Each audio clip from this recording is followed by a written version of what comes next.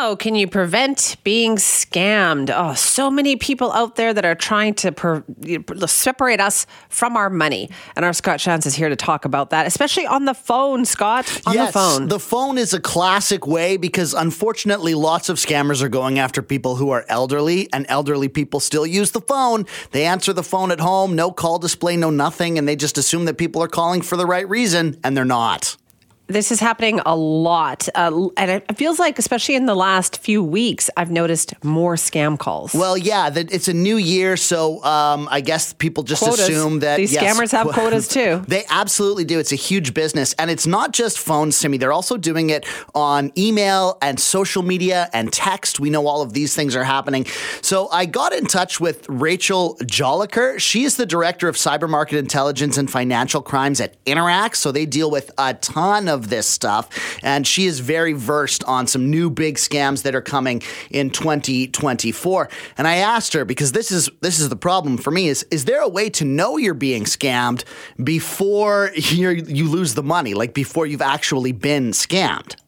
There are certainly some telltale signs. They often build a story. They don't come right at you with the opportunity. So I'll give you an example of one scam that is really gained a lot of momentum late last year, and we're seeing it right now in January, is investment scams.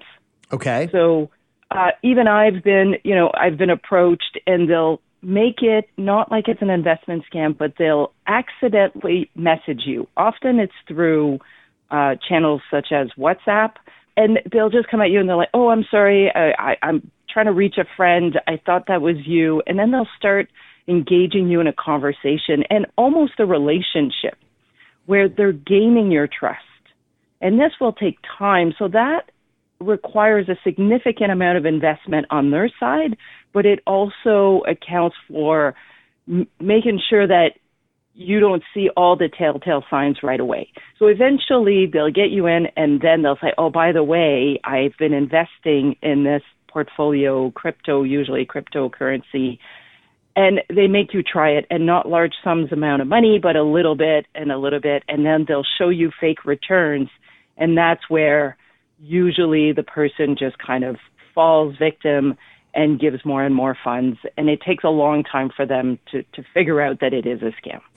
Two really interesting things there. The first one is that that idea that, "Oh, sorry, I wasn't trying to call you. This was a mistake." So people sort of feel lucky, right? It's not like, "Hey, I'm reaching out to you and 100 other people." It's like, "Oh, no, I got in touch with you by mistake. But since we're talking anyway, I have this great opportunity." So it all seems really sort of natural and organic, but on their end, it's totally planned out.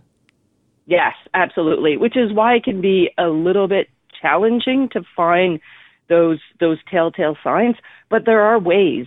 So you have to think about, this person has never found you before, right? So all of a sudden when you're kind of wrapped into it, you just have to stop for a moment and go, what is the likelihood of this person who by accident reached out to me, and now we've built a relationship, and now is offering investment advice? So I have never met this person, and I'm going to give them money to invest on my behalf. Right. Yeah. And the other thing you mentioned was cryptocurrency, because this is a thing that, is out there. And we know that. Do you feel like cryptocurrency is a big part of scams? Yes, it is. And it's just because sometimes, to your point, it's hard for people to understand. So they need someone to help them navigate through. And it can be also challenging getting your funds back. Because you can't just walk into your financial institution and ask them to withdraw the funds, right? It's more complicated. So absolutely, yes, that plays a big part. Now, what should somebody do if they get themselves into this situation and they realize that they are being scammed? So the first thing I would say is call the Canadian Anti-Fraud Centre to report this. They'll help them go through the motion, most likely report it to law enforcement. I think that's very important.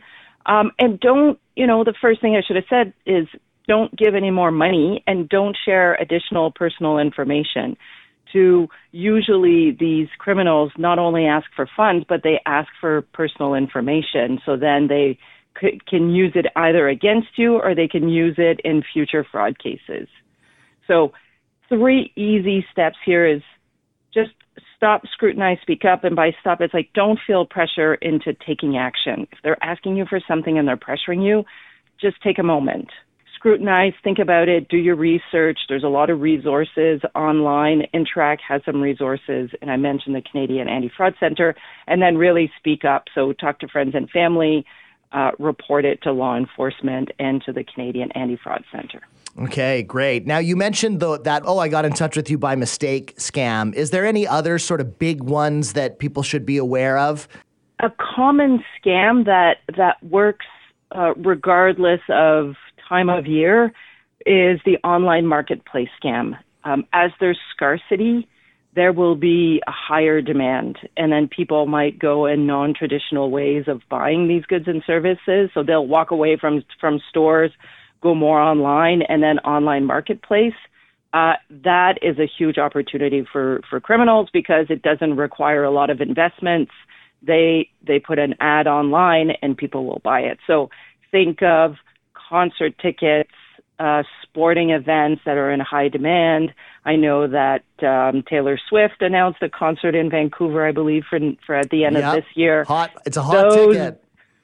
And it was a hot ticket here in Toronto as well. And we saw that as soon as Taylor Swift announced her concert and the dates, we saw fake ads on online marketplace advertising those tickets, even though those tickets weren't available yet. So we know there's an opportunity there. Those criminals are going to take advantage of it. So I would suggest do your due diligence and maybe stick to traditional buying method and go through those resources.